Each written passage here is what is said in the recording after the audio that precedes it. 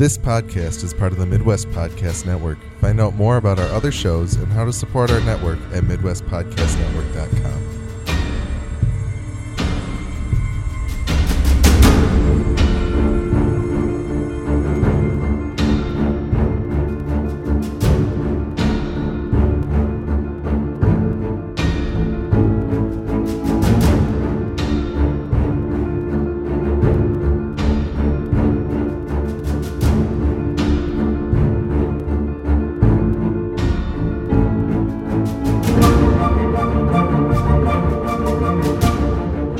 Welcome to the Alienist Recap Podcast. My name is Alex, and I have not read Caleb Carr's The Alienist.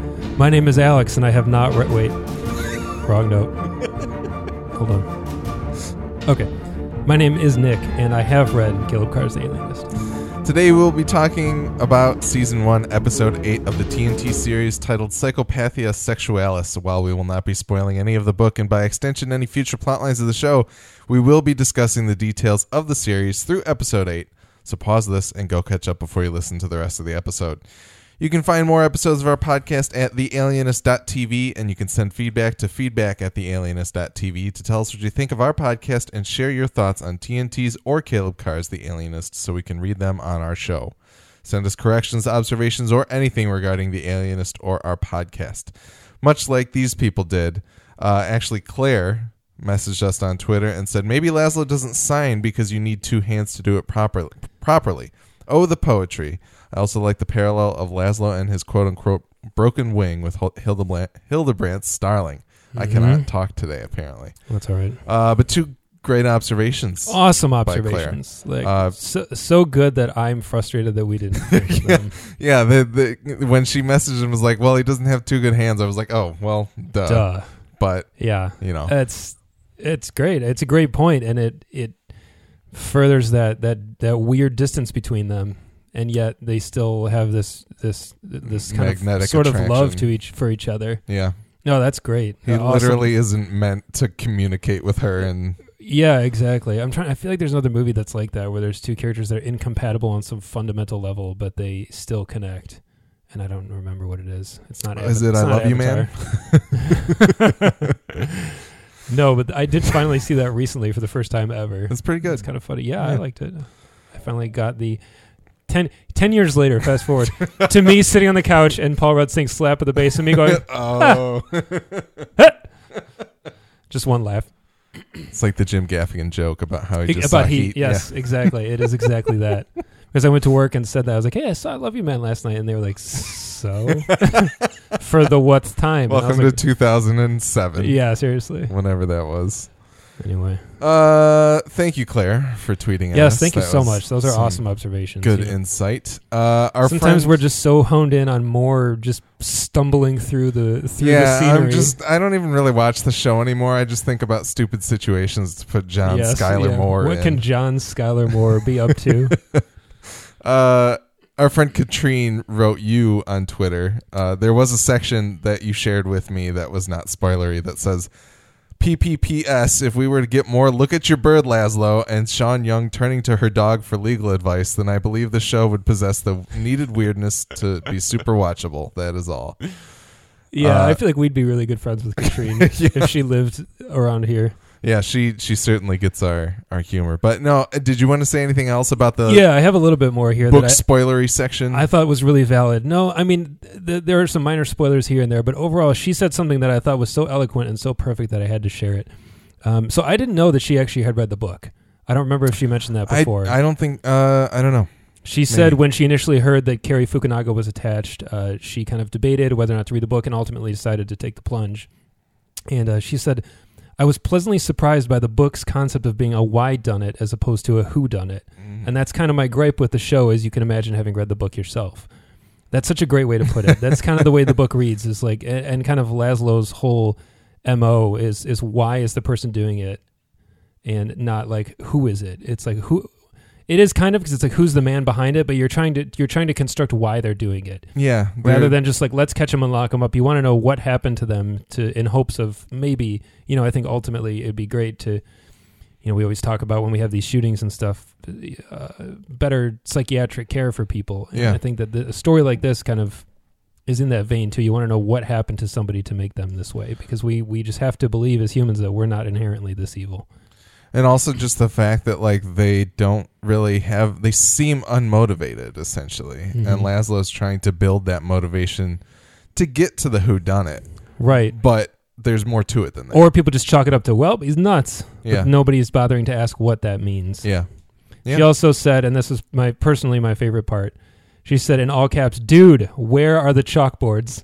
Which I really liked. And she sums up my main complaint, really. She just said, "They skirted past so many important details, which you spoke about effectively in your early podcast. They set such a fast and quick pace to the show compared to the book, and yet we don't actually spend much time asking the question why these boys are being killed, at least not to the same effect like in the book." And I think this is something we've kind of talked about week to week, just that they move past important stuff and they linger on stuff that they've added to the show for some worth, but some of it just feels kind of like, what are you doing, that sort of thing. So, yeah. Anyway, overall, she really likes the show, and she even says, "I feel like I'm nitpicking a bit." But if you've read the book, you're also trying to cope with somebody else on why some of the excellence in storytelling is left out, and it is a little confusing. And I'm still waiting to finish out the season so we can fully examine the beast that we've got here. Yeah, and we're kind of along for the journey along with the rest of our cast. So in that way, it's kind of fun. But yeah, we're on the same page, I think. That's good. Thank you, Katrine, for writing into Nick and for not potentially spoiling me on anything by just directing it towards him on Twitter. I did recommend the sequel to her, and no details on who is in the sequel, but she said she ordered it that day, and I kind of compared it to the Terminator franchise. I said, for a crude analogy, I was like, The Alienist is Terminator 1, and Angel of Darkness, which is the sequel, is Terminator 2. They're very different, and the second one's a lot bigger, almost more popcorn. It's not quite as deep dive as the first book, but it's excellent, and it's also longer. So it's a lot like Terminator in that as well. Interesting. It's huge. All right. Well, there's the advertisement for the book. Yes. If anyone else has read the sequel, we haven't had anybody mention it yet, and I feel like maybe a lot of people who are watching the show don't even know that there is another book in the series. And I'll talk a little bit about that in our series finale episode. And if you want to support us, one of the few ways you can support us by going to MidwestPodcastNetwork.com/support. You can click on a link to go to our Amazon referral, and you can go ahead and buy the book through Amazon if you're on a desktop machine. Unfortunately, it doesn't work on mobile as well, but you can buy it through them, and we'll get a small percentage of whatever you pay. Yeah, it's extremely helpful. Yeah. Good, sick plug, Alex. Thanks. Way to do it. And buy both books. I mean, when this is over, read the damn book, because it's great. And I don't think you'll walk away after having read the book not liking the show, because I still like it very much. But I think you'll start to see maybe what could have been, which is a little melancholy. But the show's still great. Yeah, I mean, I guess if we get enough interest and we somehow find a time machine so that we can do Westworld and The Alienist at the same time, then maybe we should actually start a book club where I read my first book and we can talk about it. It would be good. That would be awesome, but we'll see. It's a busy next couple weeks here. It is. It certainly is. All right. Thank you, Katrina and Nancy, for your kind words on Twitter. It's very sweet. We also got some emails. Dana wrote in and said, "Hey, Nick and Alex, I'm really enjoying your commentary on The Alienist. Your enthusiasm for the show motivated me to buy the audiobook, abridged, unfortunately. Heyo. I don't seem to have the attention span to sit and read a book, but hopefully I will at some point. Question, what am I missing in thinking that the storyline would work just as well without having actual people, i.e. Teddy Roosevelt and J.P. Morgan, mixed in with fictional characters? It seems weird to me that the real people are secondary characters. I mean, couldn't the story be told with a generic commissioner and a generic wealthy man? Why do they have to be Teddy Roosevelt and J.P. Morgan specifically? Well, I look forward to the remaining episodes and checking out your other podcasts. Thanks, Dana." First of all, thank you for the kind words. Yeah, thank you for taking the time to write into us.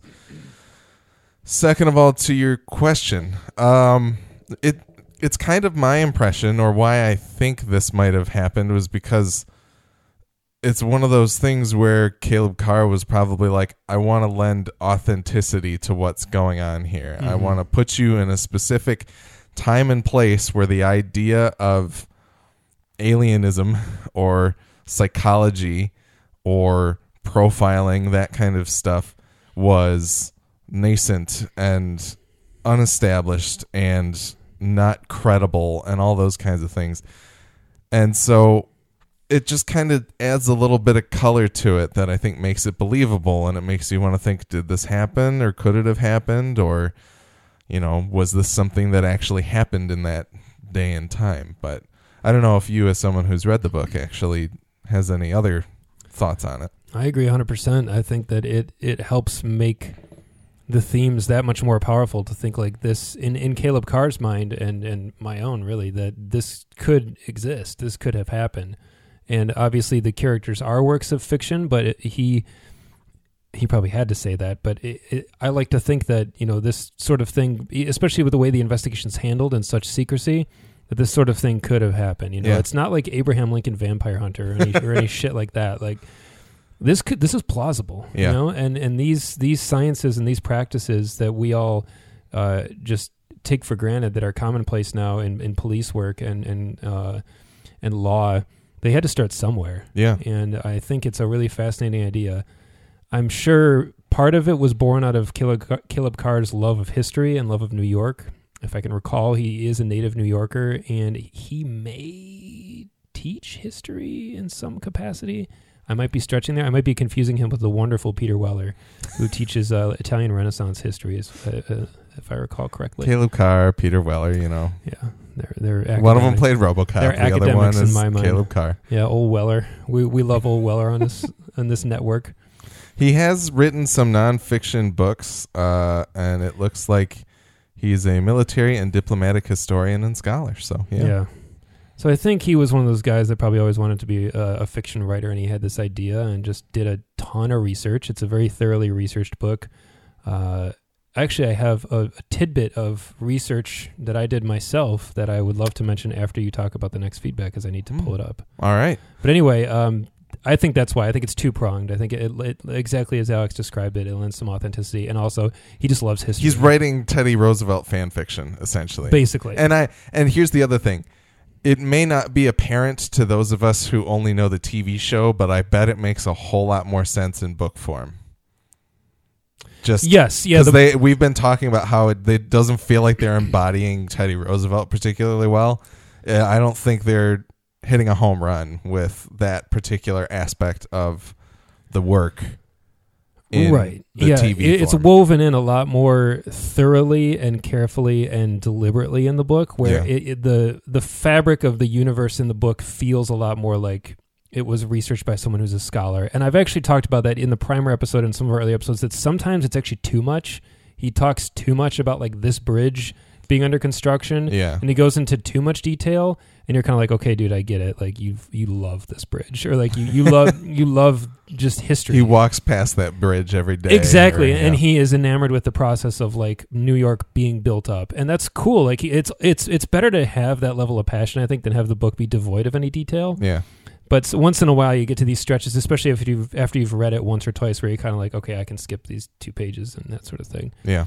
But, even like I said in regard to J.P. Morgan, that gives it some weight. When you know who J.P. Morgan is and you think of like, oh, that's the character I'm dealing with, rather than somebody fictional, it's hard. It's kind of a shorthand, really. Like, we're expected to know who Teddy Roosevelt is. We're expected to know something about J.P. Morgan. However, so you don't have to sit there and telegraph, like, yeah, J.P. Morgan, the most opulent man in the world, blah, blah, blah. Like, you don't... There's a lot of groundwork already laid for you in the fact that these people are real. So it's kind of a little bit of a shorthand. It's a little bit less work to do. And if you don't know who those people are, it doesn't affect the book, because true too. The only ones they really explain in detail are Roosevelt and J.P. Morgan are kind of two of the best examples, where they say like, oh, Roosevelt before he would go on to become the president, and they kind of talk about that. Yeah, he definitely loves Teddy Roosevelt, that's for sure. I'm sure he's a little bummed out about how he is on the show, because he's only got 2 hours left to become Teddy Roosevelt, and at this point, even in a movie like Batman Begins, he had already put on the bat suit. Like, what are we waiting for here? Yep. So thank you, Dana, for writing in with a pretty insightful email, and hopefully you listen to that book, the audiobook, and you can let us know what you think about if it is any different between the book and the show in terms of the real characters. And then our friend Sue wrote in as well. She said, "Hi, guys. I'm still very much enjoying your podcast, especially when you talk about John Moore. Too funny. You guys mentioned German movies / people, and I just watched Alone in Berlin, which is a true story about a working class German couple who lost their son during the war and became anti-Nazi. They decide to retaliate by secretly leaving handwritten notes denouncing Hitler. Daniel Bruhl plays the detective who's trying to find them, and I think you might like it. Thanks again for your entertaining podcast, Sue. Thank you for the recommendation, Sue. Thanks, Sue. That movie is Alone in Berlin. I haven't watched it as of yet. Nick hasn't either, but it's certainly something that we might come back to when we're missing the Daniel Bruhl-shaped hole in our lives. Yeah, I love that Bruhl. In a couple short weeks here. It sounds cool. Yeah. No, it sounds pretty good. I was texting Alex after he sent me that piece of feedback and saying that I feel like there's a wealth of unmined Daniel Bruhl content for American audiences if they wish. For sure. I think the first movie I actually saw him in was probably Inglourious Basterds. I think me too, yeah. I knew who he was, though, because he was a star of a movie that my friend in college really loved, and I don't remember what it was called, but it was a German film. But anyway, I had heard his name a couple times, and it's really cool that he's made that transition over here and is starting to get these roles because he's awesome as Laszlo. I mean, I would have never thought that, but he's killer. Yeah. But thank you, Sue. Thank you for writing in. And you could be like any one of those people that we just spoke about. Write into feedback@thealienist.tv. We're coming up on the last few weeks of you being able to do that and have it read on the air. So please let us know you're out there listening to us. We always love to hear from the people that listen to our show. I have my research pulled up. Yes. So here's a fun fact that I didn't really know. So Paul Kelly, in real life, was Italian. He was an Italian immigrant who founded the 5 Points Gang in New York City after starting some brothels and such. Ah. He actually was... so he was essentially like a sort of a gang leader of sorts, and he recruited young men who later became prominent criminals of the 20th century, including Al Capone, Lucky Luciano, and Bugsy Siegel, among others. So Paul Kelly is directly responsible for the rise and upbringing of those guys. Of the mob. Which is pretty awesome. I actually didn't know he was a real person when I read the book. I knew that Caleb Carr established him really well, and there was kind of an oh shit moment every time he rolled up in his carriage, but I didn't know he was real, and I didn't know he carried that much weight. Also, among the historical figures are Police Chief Thomas Burns. He's a real guy. Biff Ellison was real. There are a few more that are mentioned that I don't think are really in the show, but are in the book, and including Jesse Pomeroy. So there are actually there's a list of historical figures that are that are characters in the show that many I knew were real people, but some I didn't know. Yeah. So they're woven pretty deep in there. There's lots of characters, and it's cool. I think it's cool to address Dana's comment that they are the secondary characters, that they are not the focus. I think it's cool that they are the bed on which the story takes place, and that you've got these fictional people kind of interacting with them. They're there for flavor and kind of establishing purposes. Plus, you can look up what happened to them. Yeah. You don't know what happens to the rest of the cast, and I think that's one of the most exciting things when you start the book is you are given you're given a disclaimer right up front by the narrator that not everyone makes it out, and that's pretty exciting that he leaves it at that. Yeah. So awesome. Yep, Paul Kelly, he may be a doofus in the show, but in real life, he got shit done, apparently. That's, not what I would have expected out of his TV character.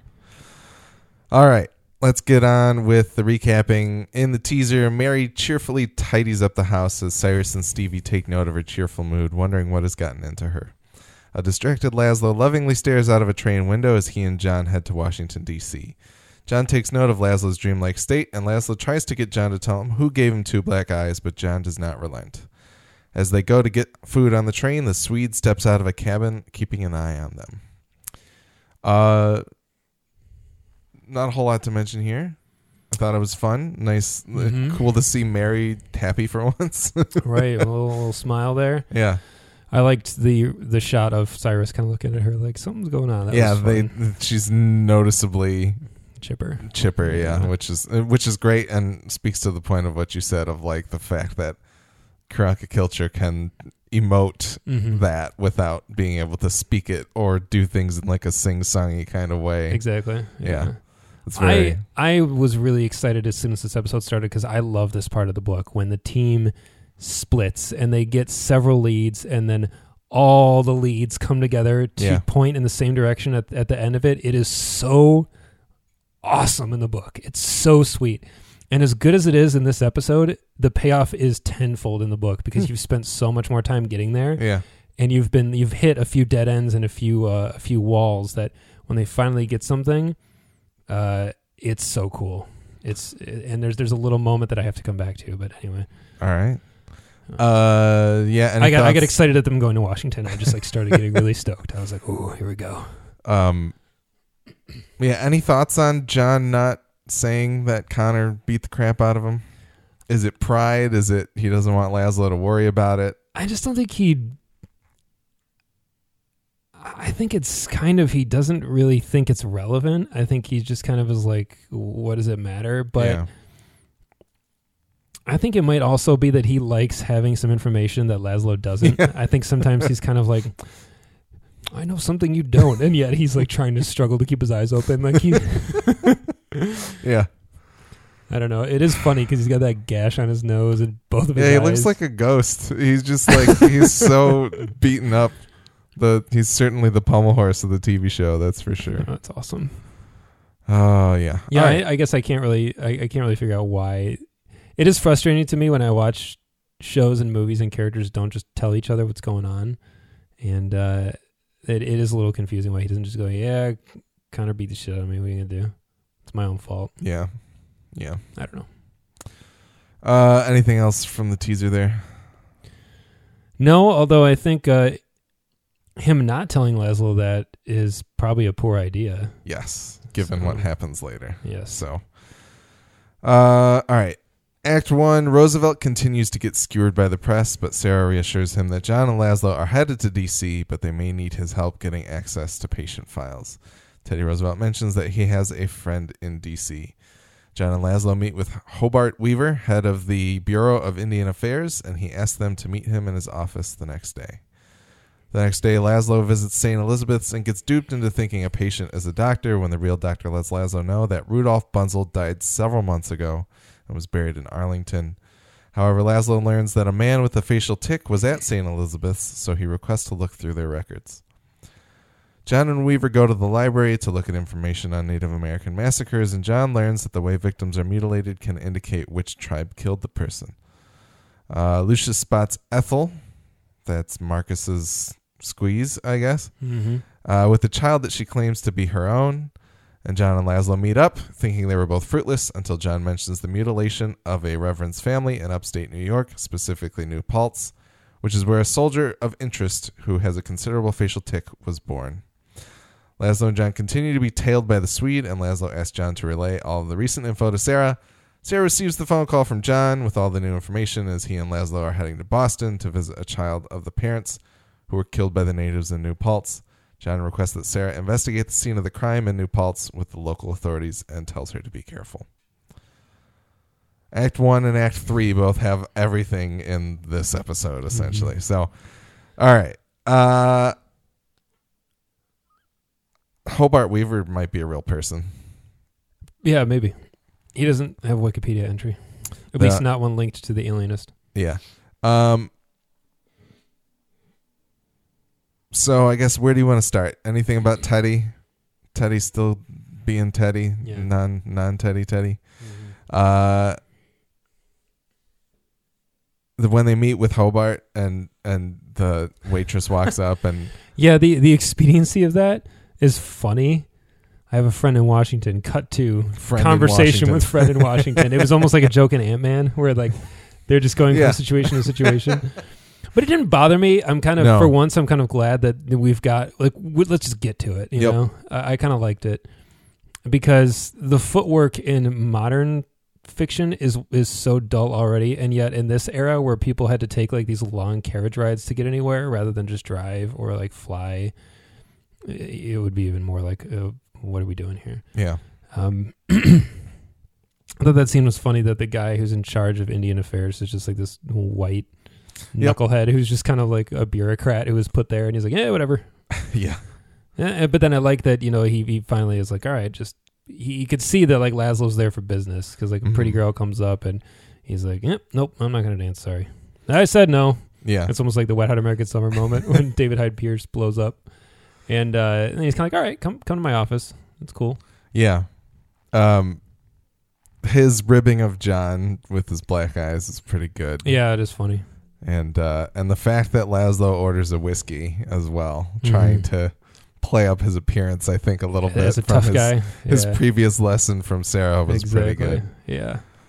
Maybe he's gotten a taste for it. I don't know. Yeah, maybe he's training himself see the value in some good old fashioned firewater.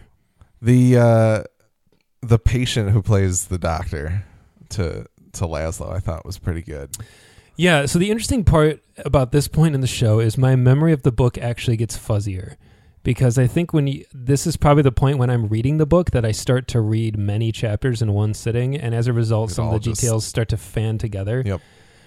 I'm reasonably certain this is not how they find out about the tic, the facial tic. I think that theory actually comes from Laszlo a lot sooner in the book. I think something about his conversation with Jesse Pomeroy tips him off to that it is something linked to the face, and I don't remember what. Because Jesse's got that eye. Yeah. There's something that Laszlo kind of puts two and two together, and I think he posits the theory that the person has a tic. But anyway, it was fun how it unfolded in this scene. It was pretty crazy. Yeah. It's really cool, too, how you realize what a chance moment it was, because that guy could have not talked to Laszlo, and they would have never had that lead to go on because the doctor was too new. Mm-hmm. It's also a little frustrating because they reach those conclusions in the books by lots of thorough interviewing and research and work. And for something to happen at just as random chance is a little disconcerting. Yeah. Well, but yeah, whatever. but that kind of happens in life too. It's true. I think. It happens. It did happen. So it's pretty cool. It was a fun scene. I liked it. Yeah. And this is where kind of the things in the show start to get fuzzy, because John learns about the Reverend and Laszlo learns about the patient that has the facial tic. Mm-hmm. And it's not too different from the book in that, like I said, they all start to find these things around the same time, because they start to, you're looking for a needle in a haystack, and then they slowly, over the course of the book, the haystack starts to shrink a little bit and a little bit and a little bit, and finally, when they're all looking at the same time, they start to clue in on exactly where that needle might be. Yeah. And so as their process becomes more refined, and as they more thoroughly paint the picture of the man, they start to know a little more what direction to look. And the show is kind of showing that a little bit. Like, we kind of got there when they start to narrow the search and they start getting the pings at St. Elizabeth's and stuff. They start to know where to look and who to look for, and it naturally starts to generate more leads for them. Yeah.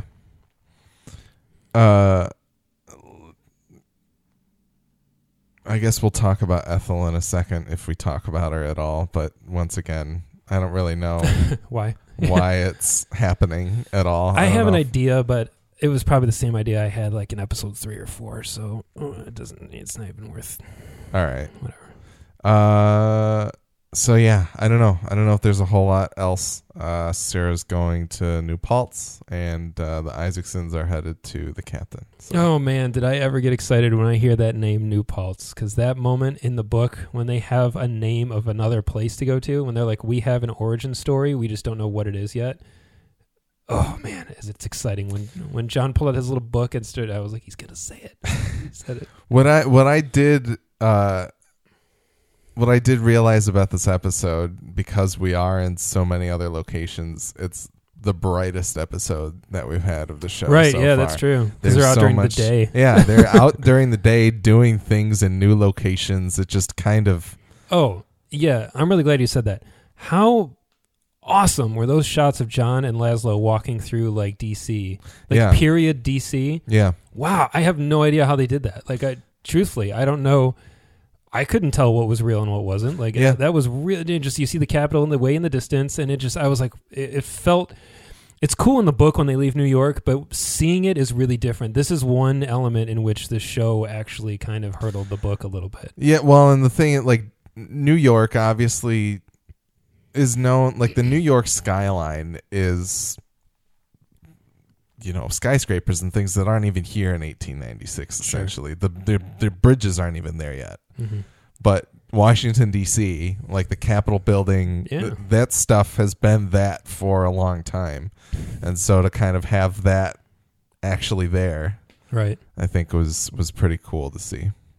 Yeah, but I think this part is really exciting. So this episode has a lot of info dump, and it all comes sometimes all at the exact same time and from many angles. So at this point in the episode, where are we?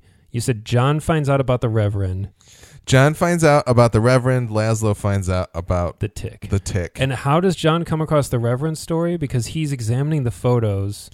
Oh, because he's looking for Indian massacres, and he hears like, there hasn't been one in the Midwest or east of that since one in Chicago. But then they hear, there was one in upstate New York. Yeah, exactly. Okay. Yeah. That's right. So that's kind of how that happens. Sarah's still back at the station, but she gets the phone call from John. And at the time, they just chalk it up to a tribe of roving Indians. That's, just some Indians came down out of Canada or something. That was what was reported because, the Reverend or whatever was maybe out there doing missionary work, essentially. Sure. And the theory being that somebody followed him back from out west to take him out. Cool. I just want to, make sure we kind of know what stage we learn all the information, because it does happen very quickly. Yeah, it's important to start to tease it out, especially in these summaries that I've written. I kind of condense it down even more. So I can't wait. All right, Act 2, the Isaacsons, John and Laszlo, and Sarah all head to their different corners of the U.S. Marcus and Lucius chat about Esther and whether or not Marcus loves her. He says he does not, but Lucius says otherwise. Laszlo continues to prod John about visiting or not visiting his ex-fiancée Julia, and when John asks why Laszlo cares, Laszlo questions John about the first throes of love. Once they exit the train on their way to Newton, Massachusetts, Laszlo explains that they need to keep quiet about visiting Adam Dury, the son of the Reverend who had moved out at the time, so that he doesn't expect their visit.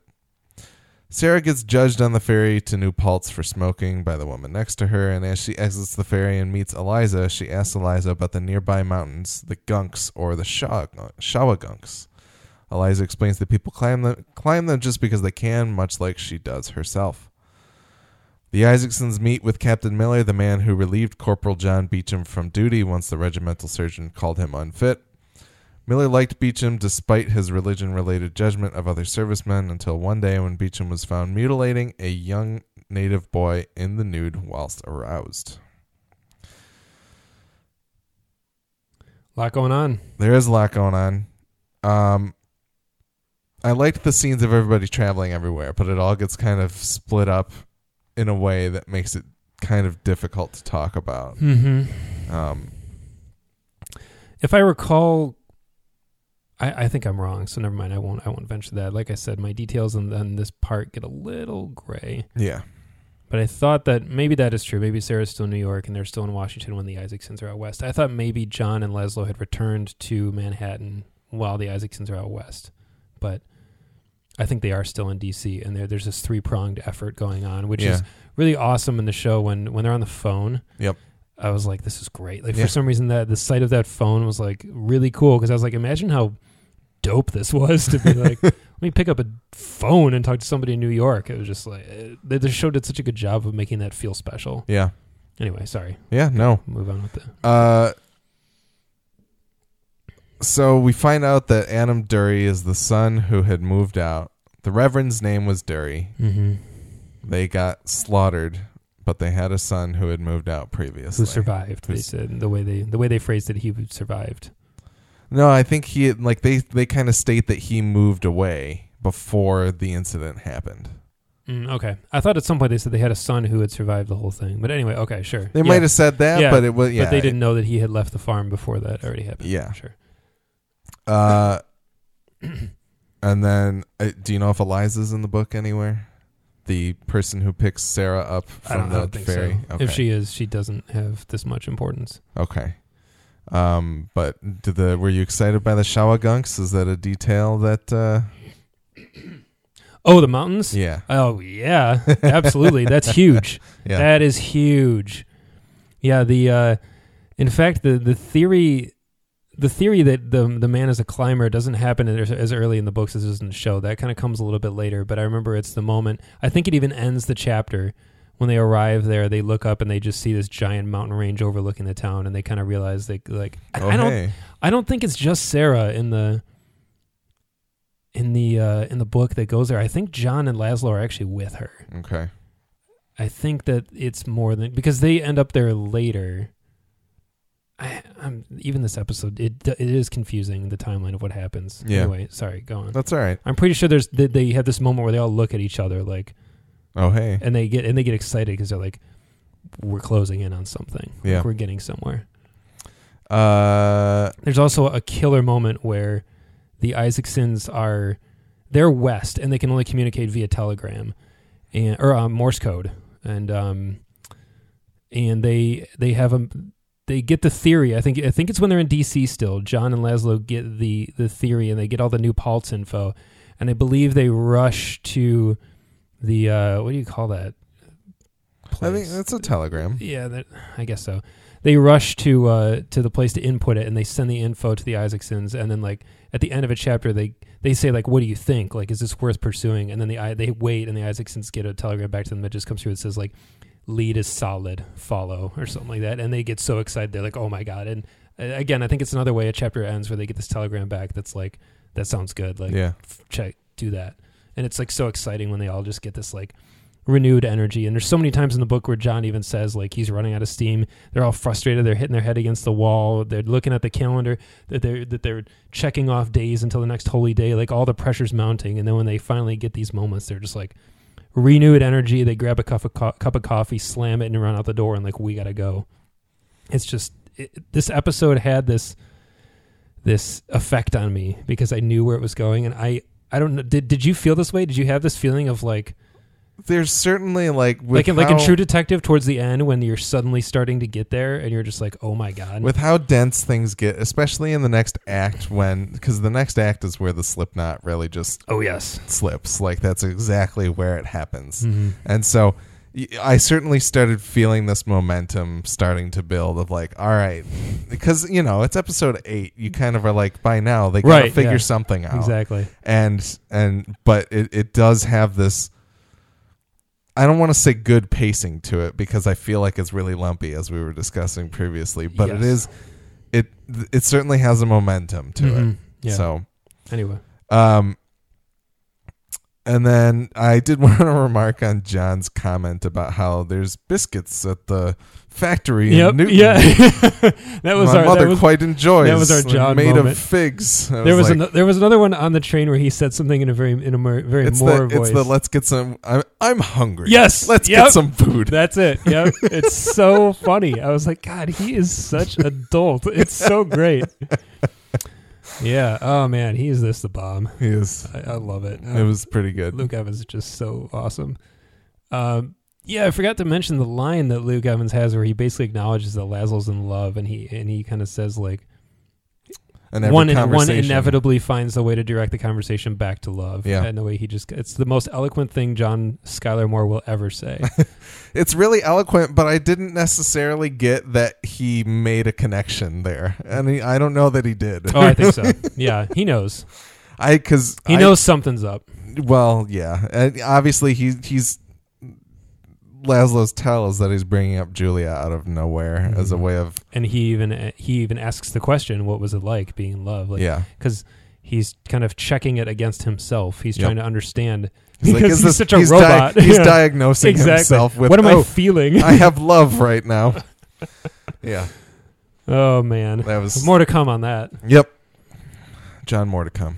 Yes. And then yes, Captain Miller explaining what happened with Beecham in great detail. Awesome. Yep. Very, very good. We're getting there. We're getting close to something. Yeah, that was actually a little more than is detailed in the book. I'm pretty sure in the book it's just stabbing. Like I'm pretty sure he just is found mutilating a corpse, and that's all it takes for them to say, okay, clearly he snapped. It's not something so out there as he's totally nude and covered in blood and like fully erect. Like it's not quite that crazy in the book. It's definitely like he was going a little ham on the body, and they just chalk it up to, because I feel like someone with those they get a little more in their file, I feel like, than just, he's seen too much action on the frontier, send him to the hospital. Yeah. This feels like, hold up. No, you know what I mean? We need to do something about this. Yes. This guy shouldn't be released at any point from the... Yeah. But yeah, that's all Act 2. On to Act 3. Burns meets with Connor at his home, and Connor explains that John and Laszlo have been in D.C. the past few days looking for, quote, cowboys and Indians. They both agree that Laszlo cannot be the one to solve the case before the police do. Sarah meets with Sheriff Early and Eliza at the remains of the Dury household. They explain that Reverend Dury wasn't very good at his job, but at one point brought back photos of the natives' mutilated victims and showed them to children to let them know that's what would happen to them if they misbehave. Dury's older son, Adam, had moved out before the incident where the natives came to exact revenge on the Reverend for some reason, and it's believed that their younger son, Japheth, was taken by the natives. But Eliza tells Sarah not to believe everything that the sheriff tells her. John and Laszlo go to Adam's farm and get ambushed by Adam in the barn with a shotgun, but they explain that they're there just to talk. Eliza and Adam explain to Sarah and John/Laszlo respectively about Japheth, how he had very few friends and that his mother mistreated him, saying he was the bastard child of a red Injun. He had one friend named George Beecham who climbed the gunks with him, but one day Japheth came back, quote, bleeding down there, end quote. It turns out that George died around the same time as the Durys. He was thrown off of the gunks, but he was found with his throat cut from ear to ear and his eyes missing.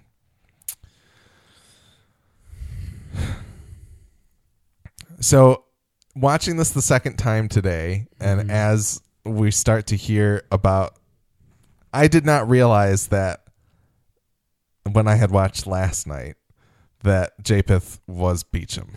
Okay, right. So a lot of people didn't, apparently. Yeah. Or don't realize the connection. And I was on Reddit reading some people's thoughts about this episode, and people were saying, so wait, there's two Beechams, there's two brothers, there's a George and a John. The show does this in a way that isn't as well done in the book. Yeah. In the book... So in your mind, and it's readily clear to you after watching it the second time, that Japheth Dury survived. Took on the name John Beecham. He assumed the identity of John, or he became John Beecham. Yeah. Okay. That's, yeah. Good. By the time I had watched that a second time, studying for notes, putting it all down on paper, I was like, oh, Japheth has to be John. Like that makes sense. That made sense to me. But it took me, for some reason, I completely missed it my first time through, which is interesting. I wonder if anybody else did, or if anybody was confused walking out of it. So if so, I'm glad that we're here to clear it up for you. But so around this part is so well done with all the cross-cutting. Yeah. This is around the point watching it last night where like a high-pitched just whine started to come out of me because it was like steam coming out of a kettle because I was just so excited. Yeah. And my wonderful and lovely fiance, she falls asleep on the couch when I'm watching stuff. And I was actually watching this episode on my phone. Yeah. And I was just like leaned over just watching it. And I think I started to make noise because it woke her up and she was like, let's go to bed. I was like, oh yeah, okay, I'll be right there. I'm just going to like brush my teeth or something. And I just kept watching because I couldn't stop. I was like, this is too good. Yeah, this is the book. So it's not a spoiler for the book, but they learn the identity of Japheth Dury sooner than they meet Adam Dury. They already have the theory going into it that maybe, just maybe, Japheth Dury became John Beecham. Okay. They don't know for sure. All they know is that a soldier enrolled in the West, and I think he asked to go out West. I believe that's a detail they don't talk about. Was he said he wanted to serve out West, and everybody was like, why? Like, that's the worst place to go right now. And he like asked for it. And they talk about how he went climbing on like his leave days or whatever they call it. And there's a lot more about Beecham that makes them think this sounds a lot like the same guy. And they're just like boiling over with excitement, especially Moore just can't handle it. But Laszlo's like, we need to be sure. And that's when they decide to go visit Adam. And that's when a detail that was absent from the show comes back around in a really awesome way when they meet Adam. And it's something that I talked about, but Alex cut out, which was not unwise. It was the right move, probably. It was to preserve for people reading the book. Yes, but there is a clue that comes their way earlier in the show or in the book during an incident, and that comes around and pays off in the dopest way when they meet Adam. And I'm going to tell you about it off the air. Yeah. And you're just going to go, oh, why didn't they do that? So, yeah.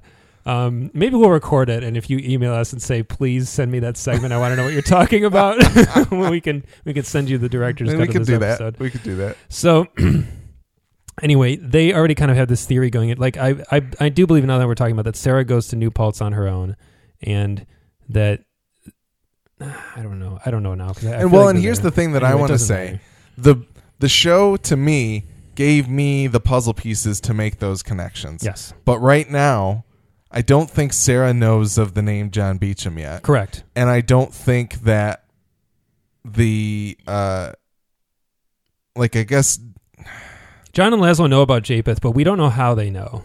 You assume that Sarah filled them in because when they're talking to Adam, they're like, "What about your brother?"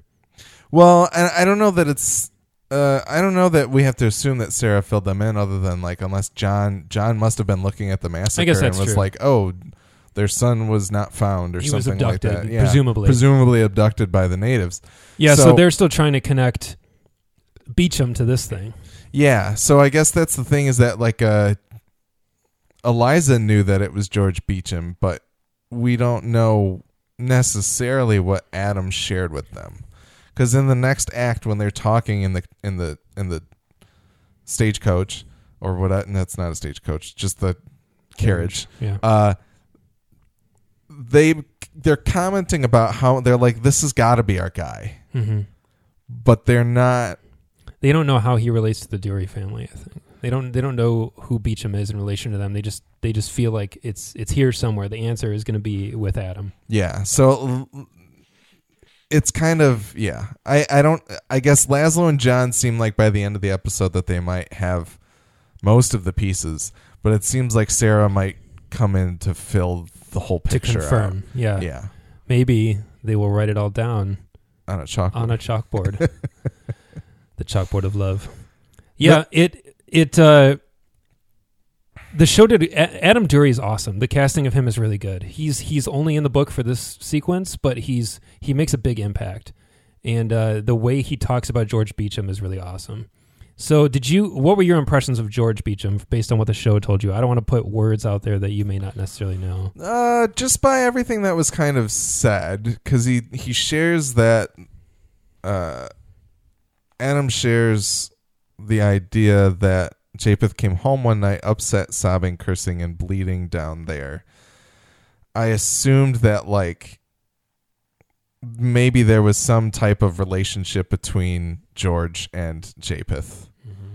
But I don't understand exactly why he would be bleeding down there necessarily. Well, should I elaborate on this? I don't know yet. I don't know. I feel the answers that I'm going to I would talk about all come out in this scene in the book. But I feel like because Sarah might come in, there might be more that gets revealed next episode when everything. That's true. I guess in my mind, I already know. I'm going to write Japheth and George on the board, and we can wrap back around to it later if you would like, and if we don't end up talking about it next week, then I feel like next week that's true. We'll still fill in some. Man, see, by this point in the show, they should already be back in New York. At least by the episode 9. Is the final episode more than an hour? I don't know. I don't know if we know that yet. I don't know if they've put anything out. There's still a lot to do. But by the end of this episode, John and Laszlo are back on a train. Yeah, that's true. We do know that. So I think. Okay. Yeah, fair enough. Episode 9 will probably take place. And Sarah's still in New York. Yeah, she's like a ferry ride away. Where's Adam's farm? I forgot. Adam's farm is in Newton, Massachusetts. Okay, that's right, Newton. Yeah, that's right. Yeah, by the Fig Newton plant. Yes. Or whatever, the biscuit plant. Fig Newton Cinematic Universe. Yes. I love Fig Newtons too. And I'm totally there with Graham. Do you think they got ad money for that They should show John's face on the packages of Fig Newtons now. The speech bubble that says, my grandma's quite fond of them. I want the alienist branded Fig Newtons. Oh, God. Oh, man, I miss when... Someone with Photoshop has to listen to this show, and there's so many good things that we're coming up with here, so please... We'll just do it. Yeah. That's why we can do it. We have to do Photoshop. It. We should just make T-shirts of Fig Newton containers with John's face on it. John's bruised face. My grandma's quite fond of them. Yeah. Anyway. But no, this act was really good. It's very dense. It's very in there, and it does, I think, almost require a second viewing in order to really piece everything together that happens here. This was one of the first times where I felt like we had reached where Cary Fukunaga would have been. This is some of his producer influence actually seeping in. I mean, I will always remember the first time I was watching True Detective, and around episode like 6 and 7, when it like really... They start to get all the clues. When they're really in the right direction, and the show's timelines almost sort of catch up, and everything kind of... I mean, if you're listening to this and you haven't seen True Detective...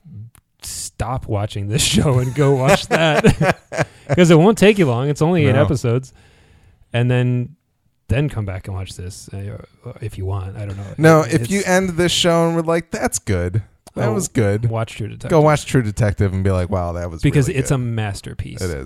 It is a masterpiece.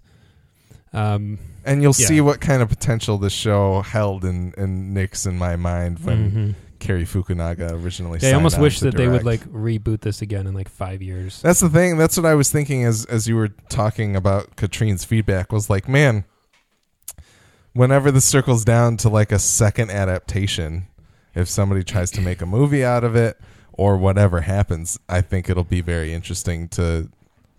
I will say, revisit each of them. I'm really pleased it is a show. I'm glad it's not a movie. No, a movie wouldn't have worked. I think that makes sense. Like, I think this, like a 10-episode miniseries, is probably the perfect form for the book to be in, but it feels like they didn't quite capitalize on everything. Right. But we can talk about that in the more to go. There's more to come.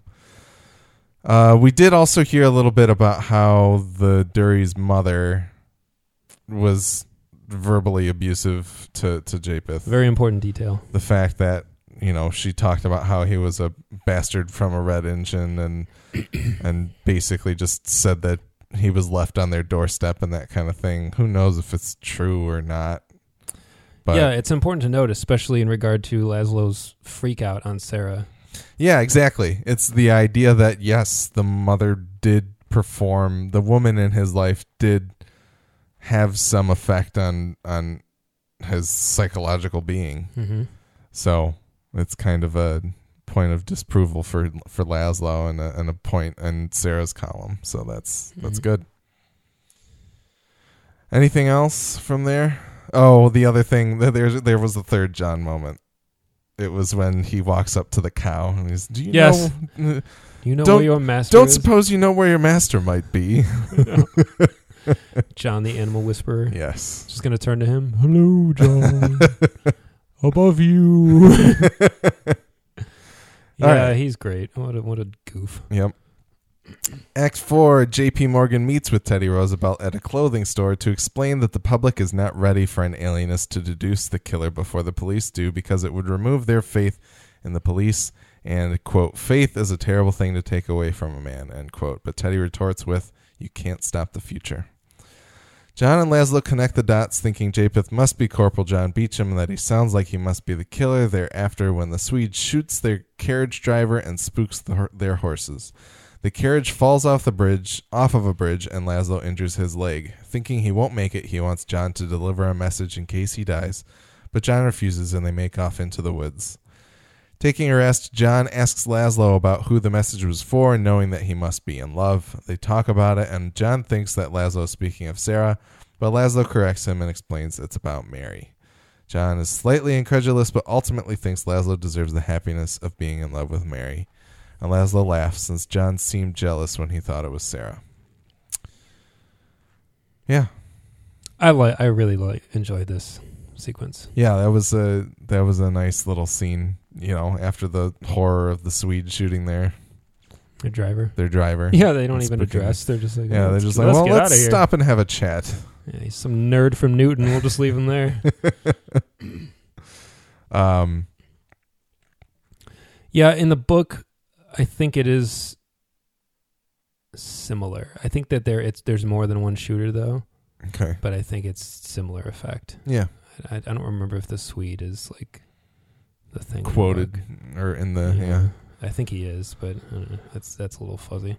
Like I said, this is the part where I start just blasting through it because you can't stop. You can't put it down. Yeah. It's so awesome. But this whole conversation is somewhat accurate, but it's fine. I actually really like what they did with it. And the revelation of Mary in the book is way funnier because I've been dying to talk about this. You as the reader do not have the slightest clue about Laszlo and Mary. You kind of get hints in the way that like they sometimes awkwardly leave the room and the way that he sometimes addresses her. And there's the moment when he blows up on her for leaving with John, for leaving the house because he like loves her and doesn't want her to, get hurt or anything like that. It's little things like that when you go back and you read the book, you see like a few moments here and there that like some foreshadowing that there's more there than mm-hmm. But it's not like the show where you flat out see them like where they're given dedicated screen time to interact to flesh out their relationship and that. And so when you also think that Laszlo and Sarah have a thing going because in the book they kind of have this sort of relationship and it's very clear that John is not a romantic interest. So John does kind of, and he is a little jealous, but not because he loves Sarah, but because like she's his friend and Laszlo's his friend, and he's kind of like, well, where's my love? But so you do think that that's kind of what it is in the book too. And when they do finally have this moment where he's like, oh, she's great, it's Sarah and all that, and what was he saying in the show? It's like, oh, I suppose I can brag that I introduced you and all that. Yeah. And Laszlo like. It's way more than just a chuckle. He like full on belly laughs for like minutes and until John like gets angry and he's like, okay, stop it. Like, why do you think that's so funny? What is, and because Laszlo or John doesn't get it. Yeah. And he hates being like embarrassed. And it's really funny in the book because just picture Luke Evans standing there just going like, well, stop laughing and tell me what's going on. Cause that's exactly what happens. And Laszlo finally like wipes the tears from his eyes. He's like, oh man, oh my God. And he's like, no, that's hilarious. No, not Sarah. Sorry. He's like, I think Sarah's great and I respect her. He's like, but no, that's not it at all. Yeah. And then he reveals that it's Mary, and John is like blown away. He's like, what? I had no idea, and that kind of thing. And Laszlo says like, it's complicated. And I think he does say like, is it reciprocated? And Laszlo's like, yes. But he's working out his feelings on it. But the whole thing is very guarded. Laszlo doesn't really say too much about it. He just kind of makes it known that like he loves Mary and he's pretty sure she loves him back. Well, and in the show, they make it very clear that he's very conflicted about it. He's like, yes. I've evaluated my feelings on her. I know it's not very ethical. But I like that he even says a man can't control certain things. Yep. Although it's awesome that he reduces love to like physiology. He's like, my mind is attracted to the things she has that I don't. It's just simple. It's just simple. Or he says the heart is physiology, but he talks about love. And I do like that part where he's basically says like, it doesn't make sense, but it is what it is. And John kind of tells him like, it's not about the mind. Like I told you, love resided in the heart. Yeah. It's a great line. He's like, you're not going to think your way out of this one. Like, it is what it is. It was a really great scene. And I think we finally got to that moment where we see them as like buds, mm-hmm. which we don't really see much of even in the show when they're like not angry with each other. You don't see them as just like pals. Yeah. And it's their college relationship seems very businesslike in the investigation, exactly. essentially. And they're college friends. Like they're old buddies. And that kind of, we finally see that a little bit in the scene where even when he's like helping carry him, it's like there's something there that they're more than just like acquaintances or associates. Yeah. They're friends. Yeah. And I do love that line where he's like, no one deserves it more. Yep.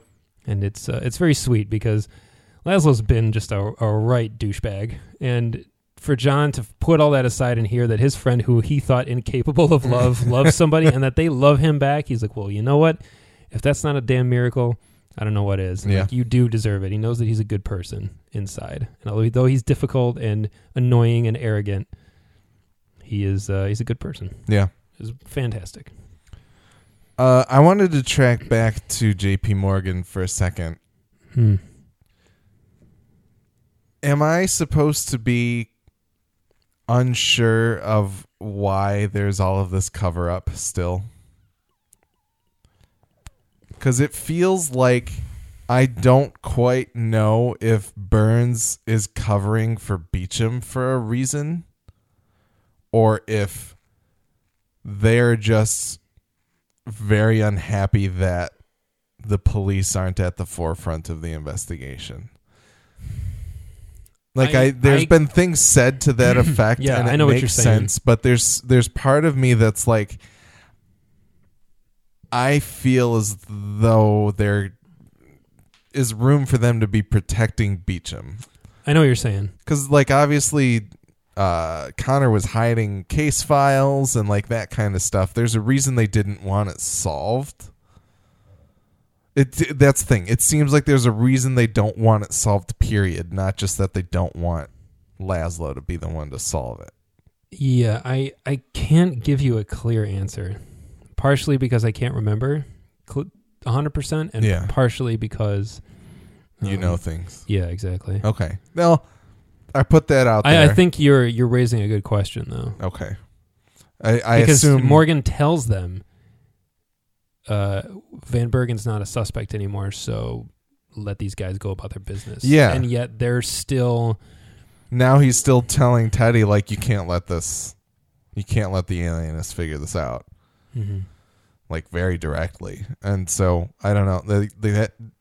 There's a question there still, I guess. I think it may just be a fear of, like, a larger fear of just people thinking that other people besides rich people and police can help them. I think it's sort of a keeping them under the boot heel thing. Like, they don't want to... They don't want there to be another strata of people out there. It seems like there's a lot of it about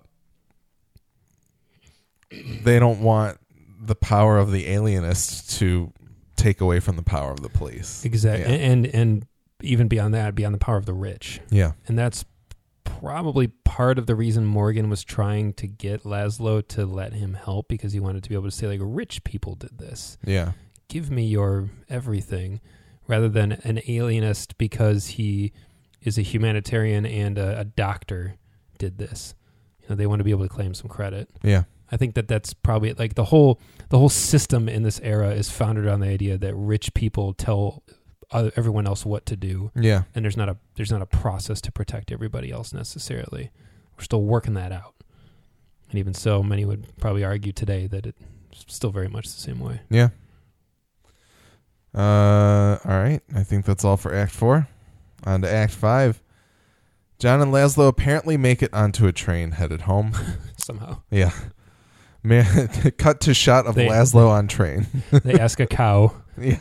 Do you know where the train is? Mary tends to Cyrus at home, and when she hears a door slam, she walks out to find that it's actually Connor and Doyle looking to see if Laszlo made it home. Stevie gets chloroformed by the Swede outside as Connor and Doyle terrorize the house. Connor heads upstairs and Mary runs to the back door / kitchen, but Doyle heads her off. Cyrus latches onto Doyle and Mary grabs a knife to head off Connor upstairs. They fight as the Swede chloroforms Cyrus and Doyle runs into the foyer just as he sees Mary thrown through the upstairs banister where her head hits the chandelier and she lands near the foot of the stairs. Rough ending. Well, that's very rough. Is that how it happened in the book? I guess is my principal question. You don't know exactly how, but essentially, yes. I believe they come home and Mary is at the foot of the stairs. Okay. And I believe her neck is broken. Yeah. And I think Cyrus is unconscious. I think essentially they say Connor and his guys paid a visit to the house. And it does come pretty much like this, where the rug is yanked out from under you because you finally hear that, like, there's hope for Laszlo as a human being. And then it gets taken away. The hope is dashed away and she is killed. And it's very hard in the book. And I'd say it's almost harder in the show because you really have that face, and she did such a great job playing her. Yeah.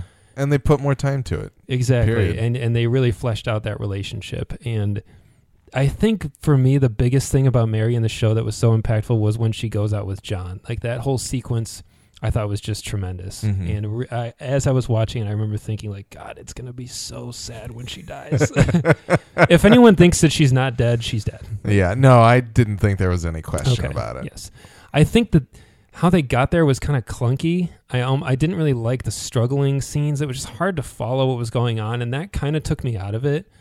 I do appreciate that Mary puts up a fight. I think that's pretty cool. And I think that Cyrus even says in the book, like, Mary wouldn't, she's very protective of them and the house, and she wouldn't just leave. I think Cyrus even says, like, I told her to try to get out, but she didn't. And I think Laszlo even kind of has this moment of, like, no, that doesn't sound that wasn't going to happen. Sounds like Mary. Yeah, and I was realizing that. I was like, because when I first wrote this out, I was like, she ran to the back door, but then I was like, no, she's not leaving. She's she went to get a looking knife. for a knife. Yeah, because she wants to go and fight Connor. Exactly. So it's a knife fight. Yeah.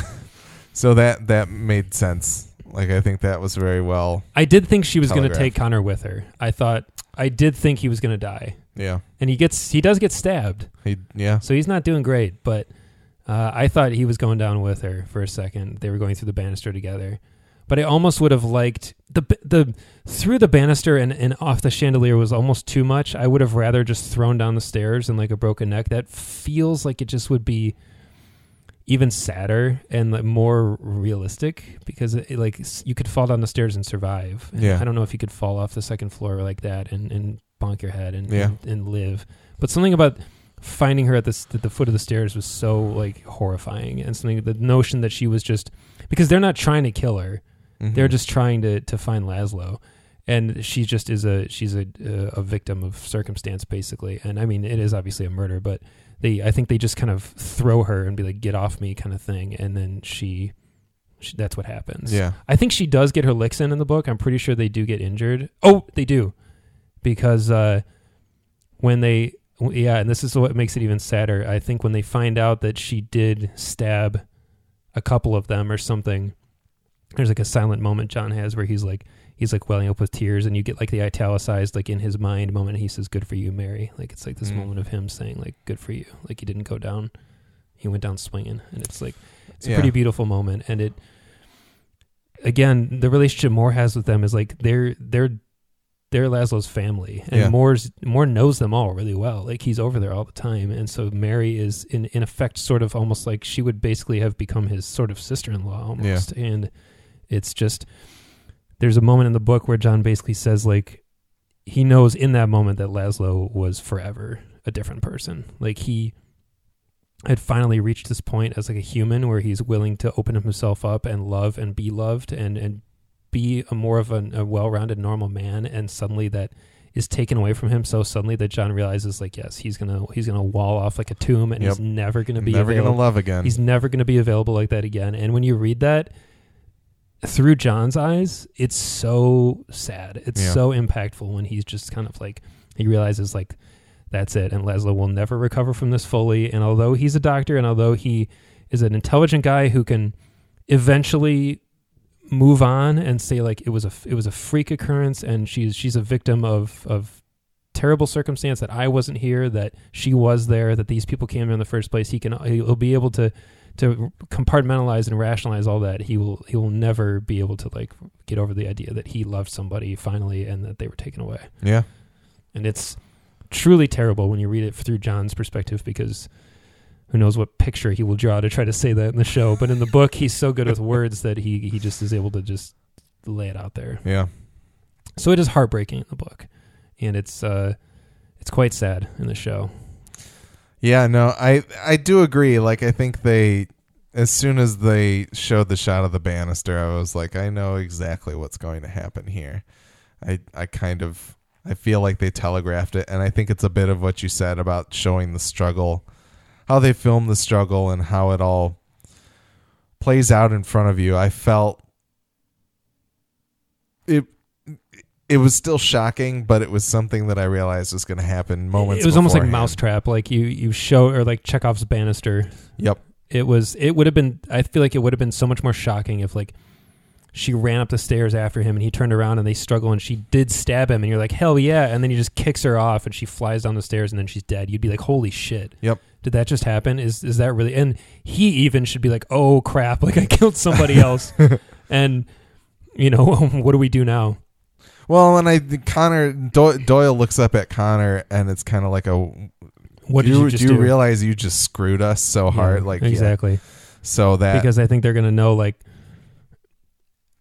John, these people are gonna come for us. Well, and John's gotta make the connection next episode, and be like, "Hey, Laszlo, guess what? I got this from Connor because Connor was trying to get the investigation ended." Like that's for sure. And that, so as we were saying earlier, the idea that John doesn't share it with Laszlo could have, if he did, maybe prevented this situation. Although I don't know what Laszlo would do other than tell Cyrus, hey. Well, Laszlo will probably, right now, his first concern, the only thing on his mind really is Mary. And so I feel like if he thought for a second she was in harm's way, he would tell them, like, you need to leave. You need to at least go to the Institute and stay there. Yeah. Rather than just at the house. But yeah, that little detail is going to be interesting to see if John does feel guilty, or if Laszlo says, "Why didn't you tell me?" If they have this moment of like, you could have prevented this. You could have said something. Yeah. Anything else on this episode? I think we hit This is a big one. It is a big one. We've got the name. Yeah. Spoilers. John Beecham, baby. I was going to ask you last week if Rudolph Bunzel was the name or not. Hell no. Is that name in the book? I don't remember. Yeah. They do. They hit a lot of dead ends in the book. There's definitely a lot more moments of like they chase something down that seems promising and isn't. Yeah. I have something so exciting to talk about that the show did so well, and I feel like now would be an okay time to talk about it. The show had just an incredible piece of foreshadowing that isn't in the book, and it's so good. And it didn't hit me in the moment that it happens, but when we were in the middle of doing our recap on this episode, and it hit me like a lightning strike. And I almost just like melted into a puddle and fell through your floorboards because it's so awesome. Ugh. And it has to do with what would eventually help them identify John Beecham. And they've talked about it. We should just talk about this because it's so brilliant. I assume finger marks. No. We did see that. We saw the climbing, the scars. Yeah. Oh, man, that's so good. Okay. I was gonna save this, but there's no reason to because we're gonna have enough to talk about. And how long are we? What's going on? We're at like an hour and 10ish. Okay, which is fine. That's right in if you want to hear. No, call us right now. So, in your mind, in the next episode, or whenever they do the next stakeout or whatever is to come, how do you think they're gonna find John Beecham? How do you think they're gonna pick him out of a crowd? If they're on the street and they have a similar moment where Stevie was standing there and somebody is approaching and they look at him, what do you think's going to happen? And if you're them, what are you looking for? Well, we know about the facial tic. Yes. And that I think is and there was a mention of Eliza says that it looked like he was in pain. They kind of say it looks like a wince. Yeah. And she says it's something that kids made fun of it. If you've ever seen somebody who has like a tic like that, it's usually like a contraction on one side of the face. Yeah. And I think that's kind of how they describe it. Now, Adam Dury does say that when he was hunting and when he was climbing, it goes away. It does go away. Yeah. Yes. So you're under the presumption that you will not be able to identify him. However, and this might just be me making this leap because I know about the tic. Yeah. But in the episode where Sarah's at the party in the game that's talking about Spot the Killer, and it's the person who winks at you, yeah, and their face like does that. Yep. I was like, oh my God, that's it. Like that's the tic. That's like this. It's like the same thing. And when it happened, when that guy looks right at her and winks like that, I was like, holy shit. Like, is this just me drawing this line, or are they that awesome that they decided to like paint this foreshadowing that literally you have to look for the person whose face moves like that? That's pretty interesting. And when this idea occurred to me, I was like, oh wow, that's really awesome because it may manifest itself quite like that, like a wink like that. That's kind of how they describe it in the book, as almost like an exaggerated wink. And then, I think they kind of say that they do talk about when he's like a kid, he got bullied for it. And the more stress and duress the person's under, the worse it gets. The more it turns into like a full kind of face thing. Yeah. But other than that, it's just like a tick, kind of like that. Yeah. So when there's that creepy shot of that guy looking right at Sarah and just grinning, and he just does that, I was like, ooh, I feel like that's it. I feel like they gave us a big giant clue. That's interesting. No, that's good. And I was skeptical. I was like, is this going to be another thing that I want to cut out of the episode? But I think you're just theorizing from what the show gave you mostly. It's not like we know that there's a tick, and that's just kind of what that would be pretty cool. I think that it was just a neat way of kind of saying like, there's a distinguishing mark on this guy, and it's not a silver smile. Because by that point, they were already talking about the silver smile. Yeah. And I think it was, I was kind of in my mind, like, that's more what it looks like. And then that happened, and I just thought it was a cool shot, but I remember the way it's done with such purpose in the show and the way it's so eerie, the way that guy is seated right in the middle there, and he's right in the center of the frame between these women, and he just looks at Sarah and just winks at her, and she kind of goes, and has this moment of like, well, I'm dead. Yeah. Interesting. It's great. Well, okay, and I guess I want to touch on the silver smile too. We get that silver smile information from Sally. She talks about how Giorgio had a favorite client who was wealthy and had a silver smile. Mm-hmm. And you and I have talked previously that I had kind of come up with the supposition of like, what if the kids gave them the silver smile as a way to get Willem off of their backs, essentially. Do you think,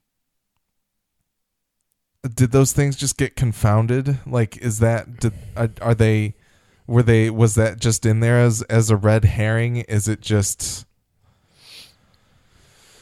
I can't speak for certain because I think that they did receive a lot of information, and I think John is partially to blame because he really latched onto that. He wouldn't let that go, and it was almost like the look at your bird, John moment of like, you're not looking at the whole thing. You're just looking at the silver smile. You're looking at a clue and not the tapestry that it's painting. I guess because I feel like they did talk about someone who promised to like take them away. I feel like they said that Gloria had spoken to someone who promised to take her away, and I feel like those two characters got talked about almost in the same breath, and John like latched onto the silver smile because he was like, well, that's weird. And you know, those boys probably got offers all the time to be like, oh, just come away with me and I'll take care of you. Oh, I guess maybe is that the thing what gives John the clue that it was someone wealthy, because I don't think Sally kind of calls it straight like that. I think he says that it was someone who could take them away, and maybe John supposes that they're wealthy because they can, like he thinks they can just purchase this indentured servant. Yeah, it's a lot juicier for sure. Like a rich guy with a silver smile, that sounds cool, versus like, you know, some other detail, just like a plainclothes guy who just like is nice to them. Like, okay, well, you probably encounter that. So I think he latched on to the big things that sounded like, oh, these are neat. I'll take these back to Laszlo and we'll get this thing solved. I do really want to go back and rewatch those though. Yeah. Like this feels like a thing that I will, once we're done, I'm going to go back and watch it. Pour over the details. All right. So if you would like to talk about the detail that I cut out of the episode 2 weeks ago with Lucius on the roof. Is this going to be a bonus segment? What we're going to do, I'm going to go through the outro. If you want to hear this discussion, which is a spoiler for some book details, please listen through the end music, and it'll be there. Okay. All right? If you don't want to hear that stuff, you've got a good couple minutes here to get to your radio or whatever you're listening to this on, and you can turn it off. So yeah, if you are reading the book presently, probably don't listen necessarily. If you have no intention of reading the book, or if you have read the book, listen. Because I feel like this is something that if you've read it, you probably didn't realize was missing, or if you did, you just dismissed it, but I feel like it's important. Yeah. So once again, you can find more episodes of our podcast on thealienist.tv. We're also on TV Time, Apple Podcasts, Stitcher Radio, and Google Play Music. You can email us at feedback@thealienist.tv to tell us what you think of our podcast and share your thoughts on TNT's The Alienist so we can read them on our show. Send us corrections, observations, or anything regarding The Alienist or our podcast.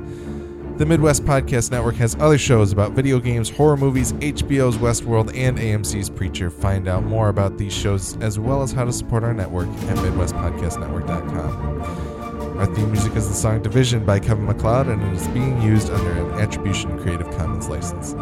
That's all for this episode of the Alienist Recap. We can't wait to see what next week's episode of the Alienist brings, but until then, we'll see you at the chalkboard. We love you. We do.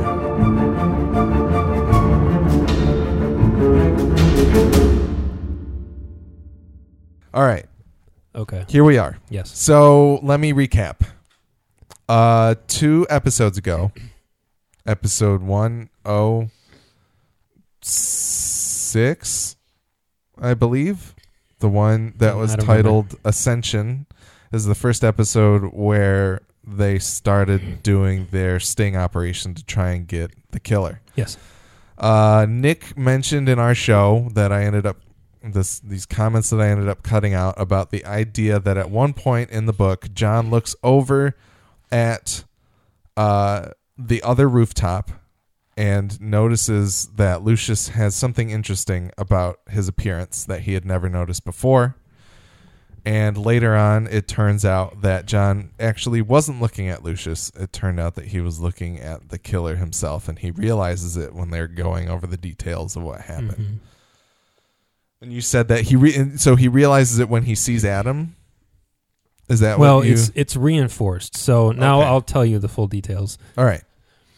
So, if you don't recall this exact instance, it's when John is playing drums on the roof with Marcus and lighting He's his got his all of the mouthful cigarettes in his his bandolier of smokes. And Lucius and There's Cyrus. a pile of cigarettes on the side of Yes, the building, exactly, like yeah. the pistachio There's or just the nuts. plumes and, of smoke yeah. over it. Yeah, and Lucius and Cyrus are on the other roof. Yep. And in the book, this is the scenario for sure. And they're kind of, keeping an eye on each other. They're supposed to be watching each other's backs, but as well as like keeping an eye on the street. And it's established a little more in the book that this is very boring. And in the show, it's a little more. They give the impression the whole time that they're all like on a razor's edge, ready to pounce. When that's not the reality of it. It's not the reality of stakeout work. And John wanting to smoke is actually probably more realistic. he's just a realist. Yep. More. And anyway, they're on the roofs, and at some point, Moore is just kind of like yawning and stretching, and he's kind of stretching his legs, and he looks over, and he sees Lucius standing there, and he sees the moonlight like bouncing off of Lucius's head, like a bald spot. And that he's balding, like right, like male pattern baldness right at like the top of his head. Yeah. And he kind of notices it, and he's like, "That's weird. I never really noticed that Lucius's hair was thinning like that." And he's like, "Whatever." And then he just goes back to what he's doing. And then it's like an hour later that the whole thing happens when like an alarm gets sounded that one of the boys is missing, and they didn't even see it. And then I'm trying to remember the order of events because I feel like Beecham was there and he went and got the boy and then knocked out Cyrus. But I think he knocked out Cyrus and then went and got the boy, and Lucius just didn't notice. Yeah. But anyway, I think that's what happens. And so the alarm is sounded. They use whistles. I think I said that too. Yep. They all have whistles to blow and signal when something's wrong because they're kind of a little further away than like shouting distance, and there's like noise and that sort of thing. So they hear the whistle going off and they think, oh shit, let's go. So they run over to that rooftop, and that's when they find Cyrus bleeding, and Lucius is like, "Oh, I just found him like this. Like I thought he was fine. I turned my back, and I was away from him like for like 15 minutes maybe." And so they realized that Beecham got onto the roof, like staked out the angle, decided to knock out Cyrus, lowered himself down, picked up who does he get that night? Rosie. And then left, extracted himself, and all of this within a span of like 15 or 20 minutes, because they say that they kind of are taking turns on different sides of the roof to keep things fresh. Yeah. So like Lucius takes one corner and Cyrus takes the other, and you're just staring in like a spot for like 20 minutes. And so, 15, 20 minutes goes by and this happens. So they establish a couple things: that the killer was there. The killer is very fast. He's clearly a very skilled climber who's very comfortable on rooftops because he does this with the added weight of somebody else, even if it's just a boy, quickly. And so these are the things Laszlo takes away from it. And then it hits John later. He's like, holy shit, I was staring at him. And that's when he tells them, and they're all like, you idiot, what are you talking about? And he's kind of like, no, I didn't realize it was him, but I was looking right at him. So then they have this piece of information, and they move on. And then it's much later in the book by the time they're heading to the Dury farm, and John's kind of like, saying in the narration, like, we're getting closer to something, like we're all excited, and we really hope that this is it, that this is the lead. It feels like, and I think he even says, like, Laszlo, it has to be him, this has to be our guy. And Laszlo's kind of like, it doesn't have to be anything, it is what it is. They think Adam is the guy? No, they think they're going to learn. Okay. They know Adam's innocent because he's been living on this farm. Yeah. But they think that there's a connection, they just don't know what yet. They're going to make the connection between Yes. John Beecham and... And then as they're pulling up to the farm, at the end of the chapter, they see like somebody working in the field. They see like a big, brawny guy, and I think they kind of have the profile that Beecham's like a bigger, stronger dude. He's almost like kind of weirdly big for the era. Like this was a time when people weren't like bodybuilder physique. Yeah. But I think they kind of get this idea that Beecham is like a bigger dude, like kind of weirdly buff. And they see this big guy on the field, and then he like stands up to like wipe his brow, and John says you see the sunlight glinting off his head in the same spot, which is, it's a hereditary trait generally. Yeah. And John right away sees that and is like, oh my God. Like that's like where it ends, this connection, like that's got to be his brother because they have that same trait in common.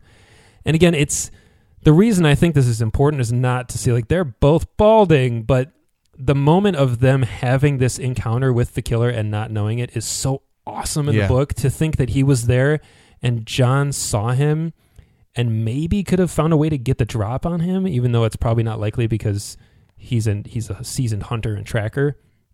But still, the idea that he was right there and that Cyrus's injury could have been prevented, but also that like they had eyes on him, is so frustrating to think that he was there and like smoke just right through their fingers and got away and still killed another person. Yep. And John thinks like, if I had only like even sounded the alarm and he might have left and like maybe that boy wouldn't have died. So it's this moment of like, we were so close and yet we couldn't stop it. And it's just so great in the book. And the fact that that kind of moment is absent, you still get Cyrus getting knocked out. So he was there. Yeah. But it's when Lucius is gone too. Like Cyrus is up there by himself, right? Yep.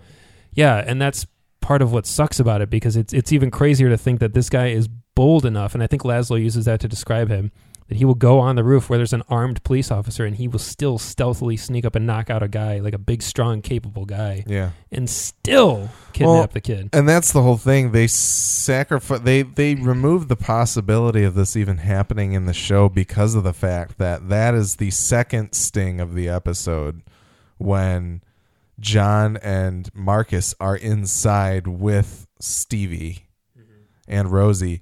So to kind of think about, like, I mentioned in the part that I cut out of our episode that maybe they just thought it would be hard to portray someone similarly to the point where you as the viewer wouldn't realize that it wasn't, or it would be difficult for them to fake us out and think, oh, that's Lucius.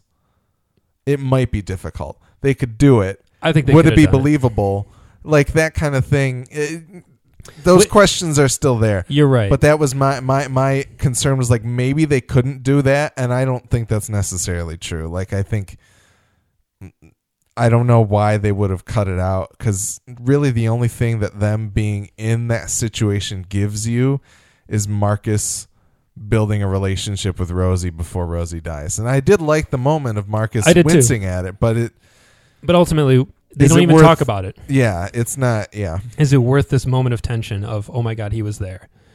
I think it could have worked, because you could have shown the Lucius rooftop. You could almost see Lucius's perspective of him looking over and seeing the tip of John's cigarette and just being like, what is Moore doing? Yeah. Like, I can see him plain as day here. And then you could almost have a reverse moment later where Moore is kind of like, twiddling his thumbs, and he looks over and sees the outline of somebody pacing, and then he's like, with the glint off of their bald head. And that detail doesn't even necessarily need to be there, but just the outline of them pacing and pausing at a corner and then just like dipping from view. He could be like, oh, Lucius just disappeared behind the whatever, when really it was the killer positioning himself to like strike. Plus, it was good in the show when the killer, the tension of that moment of him being there talking to Stevie, like, it was good. But it's so much more frustrating and cool in the book when you don't ever get that. They don't ever directly interact with him until late. Yeah. Later than we are right now in the show. And you don't get this moment of like, even you can't even suppose his like height and weight because you haven't, like, there are things that they could have done. Like Stevie could, he's given John the description in the sketch, and I understand somebody coming face to face with them is important to validate John as a picture man instead of a reporter. But it's just great when the closest you came to him was him juking Lucius and knocking Cyrus out, like, and knowing that like he is a man, he was there at the same time we were right, like the validation of like we were in the right place at the right time, we just weren't ready, giving them that small win. Exactly. It's just so rewarding that when they do start to get on this trail, that when they put a name to him, when they start to see someone who looks like him and they can start to say like this must be what he's like, when they get the idea of the tick, when nobody in the party has come face to face with him yet or even been in the same room as him that they're aware of, it's so powerful in the book to think that, they even say like some of the kids say like, oh, he's a ghost or he might not even be a man. And he's like, he is most assuredly a man. Yeah. Is a good line. And it's true. But at the same time, he has this quality of just escapism that makes him such a worthy opponent. And it also magnifies the tension when Laszlo realizes like he is more comfortable on these rooftops than we are. This is his playground. Like, and we'll save that for later. There's also the point where he delivers the newspaper with the tongue in the carriage. Yep. It's his tongue, right? Yeah, I think it is his tongue. It's Giorgio's tongue. That comes later than it did in the show, and that moment is terrifying for them because they realize like they've been tracking him for a lot longer. They don't know anything about him yet. They don't know his name, but they're starting to establish a pattern. They know what happens near water. They know what happens near heights. And then him depositing this in Laszlo's carriage, he realizes like, oh, he knows who we are. And he probably knows where we're working out of, and he's like a hunter tracker, so he probably has eyes on us, and we don't even know it. And it's kind of similar to the scene in the restaurant, which was great. Yeah. But that seems to have come kind of inconsequential. Like, that happened so early, and it was such a bomb-ass ending to that episode. But then the next episode, they're all just kind of like, well, and you just back to the grind. You just reminded me of the tongue. The idea that Beecham is on to them from the first episode of this is feels like a pretty big thing, but it hasn't really it didn't stick.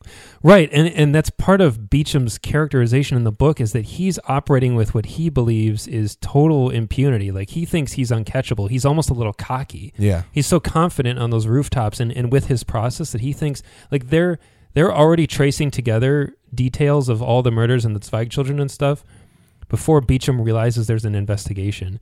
And it's the printing. It's when that detail, when it goes to the press, that like there's a small group tracking they freak out when that gets printed because they're like, oh shit. It changes everything. This guy can read, or he will at least find someone who knows how to read, and he will learn that there's someone who's trailing him. And Laszlo like blows his stack and he's like, damn it.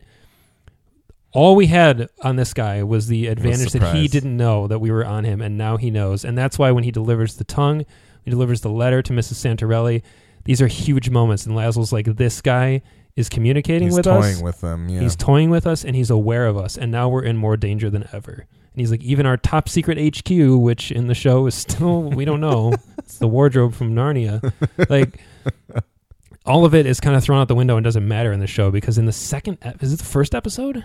Towards the end of the episode? It's the first episode. The foot chase where he escapes through the roof. Again, huge clue. Yeah. Kind of like the wink, at least in my mind. That all happens so early that you understand a little bit more now why I was like, why is this happening? Yeah. Why aren't we establishing these characters a little more first? You know what I mean? Why are the Isaacsons already here and already saying Arkansas toothpick? Like... that's stuff that's earned a little bit more in the book. Yeah. So anyway, huge digression off the simple point of like they encounter him on the roof and it's kick ass in the book.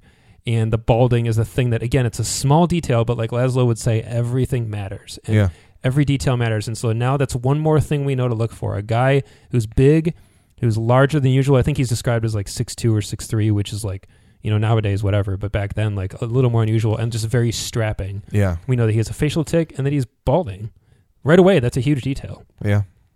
So it's just a cool thing in the book, and the moment you have as the reader, I mean, like, when I read that part, the hair on my arm stands up, because you're just like, you feel their excitement of like, oh my God, like another theory confirmed. We can put this as fact. at this point. That's It awesome. ceases to be speculation and it gets circled on the chalkboard. That's Anyway. a bummer. How do you feel? You feel like the show would be better with it? Yeah, I think so. Like, I don't see a good reason for why it's not in there. So I guess I get that. I think it's even worse in the show, the fact that when they meet the killer, it is by circumstance and general coincidence that Marcus and John aren't paying any attention to what's going on. That feels so much more fake to me than the fact that we have this dude who's surgically climbing the roof and taking out Cyrus right in front of John's eyes, literally. Mm-hmm. That seems so much more important to the killer. And even. terrifying. Yeah. That this is, and again, it just reinforces that this is not your average, like, switchblade wielding mugger. Like, this is someone who does this as, like, a profession. It's a sport basically. for them. Exactly. Yeah, that's an even better way to put it. Like, he's getting his kicks doing this. Yeah. He's not nude and covered in blood and rock hard running around on the roof, but Not yet. yeah. Anyway, Yeah. I would love for you when this is over to listen to the book. Yeah. And just I would love to get those texts from you being like, oh, That was so much better. Why didn't they include this? All right. I guess I have one other question. Can you talk about the priest yet? Or do you want to hold it off? I can. There's a priest on the roof in the same episode. Yes. I can't tell you exactly why, but basically if you can't reveal it all, then we can hold on to it. No, I just think that there's more to that encounter than you might think, and it's not who's up there. It's not the fact that it's a priest. It's the fact of why he's there, and they haven't really talked about this yet. And at this point, I'm feeling pretty confident that they did include the priest up there, though. It feels like it was just kind of a psych out, though, in the show, that they were like, this would be cool. Yeah, it was a head because fake. He even said, like, I'm here spreading the word, or whatever he says. But it's the reason he's using the roof is what's important. It's like, why do you think the priest was up there? I don't know. Okay. I don't know. I will tell you this. There's something about the geography of that era of New York that is the reason the priest was using the roof. And it does tie in the show. If the show put it there as an Easter egg for the viewers or for any readers, that's fine. But it's also stupid because it should lead to an important detail that helps them hone in further on Beecham once they get back to Manhattan. Okay, I'll leave it at that. All right. I think that's. I know it's something you can figure out. I think it's not. It's I mean, if it can't, like, if I don't know, he's in the seedier part of town trying to save maybe immigrants or that kind of thing. Like, and he doesn't want to be on the streets for a reason. Yes, but if this is going to be explained, it has to happen in the next episode. It must. Because if it doesn't, there is way too much shit happening in episode 10. Yeah. Because this is an important thing. And I feel like based on the next week on, Sarah is chilling in New Paltz for a while. I think she may not rejoin the crew until episode 10. Okay. I think she's there digging up a little more dirt. Although a lot can happen, especially with the show has kind of really started to pick up the pace and just get people from point A to point B. So she may come back, but I think that Laszlo and John are going to have to deal with the fallout of Mary and everything at the house, which is going to, I think in the show, it's going to throw a bigger emotional wrench into the works than it does in the book. And I think in the book, it almost happens later than in the show. I don't think it happens after they confront Beecham. I'm not really sure. Anyway, I don't remember the exact placement. I feel like it happens way late, and it's like a hooray, we made it, and no, we didn't. So we'll see. All right, 2 more weeks, baby. Yeah. No, this was good. Hopefully, anybody who's listened is not sad. Hopefully, nothing got ruined. I think we gave you ample time to get out. So, if something got ruined for you, it's your own damn fault. But we love you anyway. It should just make you, if you haven't read the book and you listened, and it should just make you want to read the book more, because there's lots of moments like that. And honestly, 100% truthfully, I really like the show. I'm having a great time. Yeah. I think that this is one of my favorite podcasts that we've done, and partially because it does come from such a personal place. Yeah. But also, I think that it's a really fun show to talk about, and it's well done, and it is compelling. But naturally, it's almost an adage at this point that the book is better than the movie. Yeah. And it's just always probably going to be true. Yeah.